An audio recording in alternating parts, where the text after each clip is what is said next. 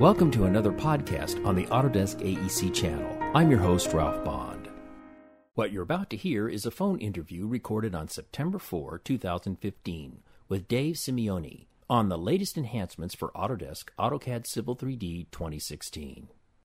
Dave, I understand with the mid-year update of AutoCAD Civil 3D 2016, there's some really exciting enhancements, including enhanced interoperability between Autodesk and Bentley Solutions. Tell us about that and tell us who that's really aimed at.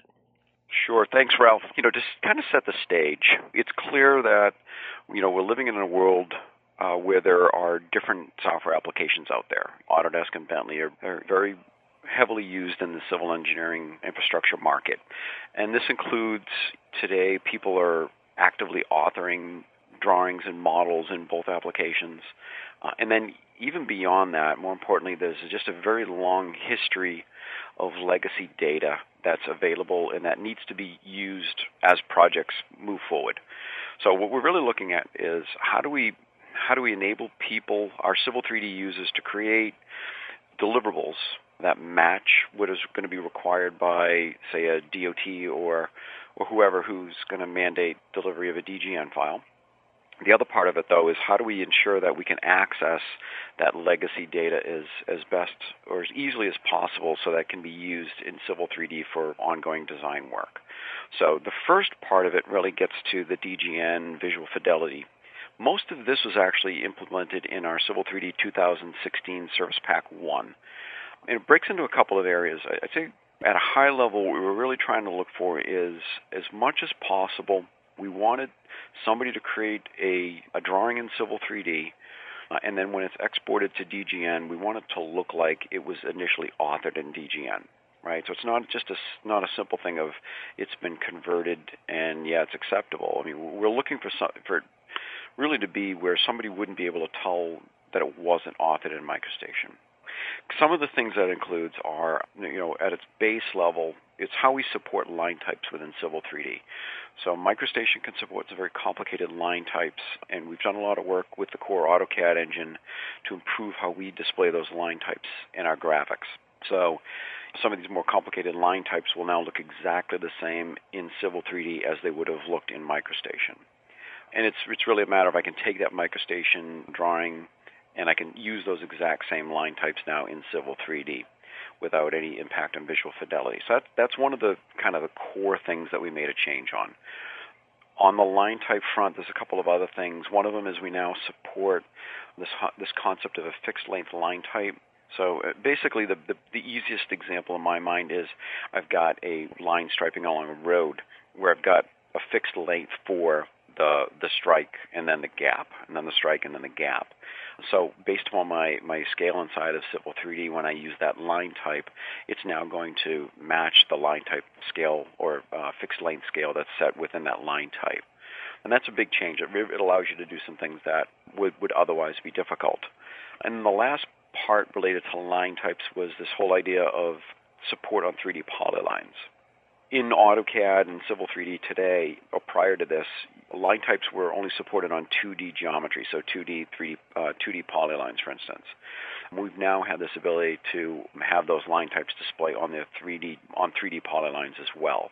So when we convert, say, a Civil 3D feature line or one of our design objects into a 3D polyline, the line type is going to be retained, and therefore when I export that out to DGN, I'm going to get that 3D resulting 3D string with the correct line type on it. So it makes a big difference just in the visual fidelity and the fact that you have the right object types being extracted.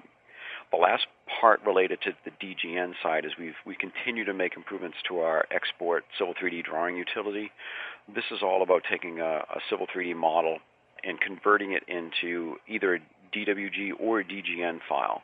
And there's a lot of different approaches, a lot of different capabilities within there that allow you to control the results. But we work closely with our DOT partners and people who use a lot of MicroStation, and we've really been able to get our results to where we've got very, very strong, ultimately, DGNs being created. So that's the first part of that interop.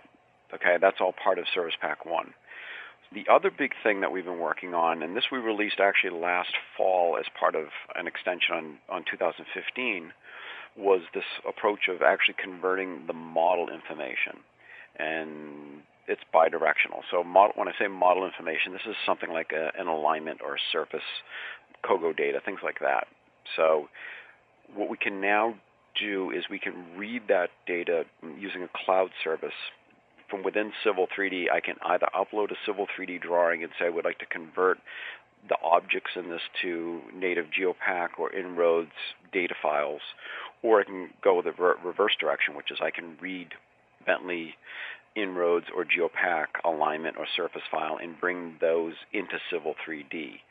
So what it allows you to do is, without having to have one of the Bentley products, it allows me to access that data and then directly use it for my subsequent Civil 3D design practices. As I said, this is something we originally released last year, but we now have the 16 version of it, and we continue to make improvements to it. That's really been a big deal as far as allowing people to again, access that legacy data and then work in a more collaborative manner with people who are using one of the Bentley products. Those are the two big areas, DGN interoperability and direct data access. Dave, that's all really great information. I do want to ask you, though, are there any other features with Release 2 or the mid-year update for AutoCAD Civil 3D 2016 you want to highlight? Sure, thanks, Ralph. Productivity Pack 1, as I said, includes the data translator, but there are a number of other tools that we've included that will really meet, I think, the needs of a very broad cross-section of our user base. So we've got improved coordinate geometry, input and interaction, ability to convert pipe networks into solids. We've also got what was one of our former individual extensions we've rolled into this, which is related to creation of rail turnouts and crossings. And we've made a number of improvements to that tool that will really allow you to continue to more efficiently design rail geometry. So it's really a collection of tools. The thought behind this is to take miscellaneous tools that are going to benefit either a broad or a specific group of customers and package them up in a way that's as easy as possible to consume, and then get them out into people's hands, as opposed to people having to wait for the next big release or the next big R. So, yeah, these are available. They work on multiple languages, and they're available for anyone running 2016 who's got subscription. Dave, thanks so much for your time, and I'm very excited about this update, and I hope our listeners are too. For everything about Autodesk AutoCAD Civil 3D, visit www.autodesk.com and under the Products section, click Civil Engineering. Stay tuned for more podcasts here on the Autodesk AEC channel.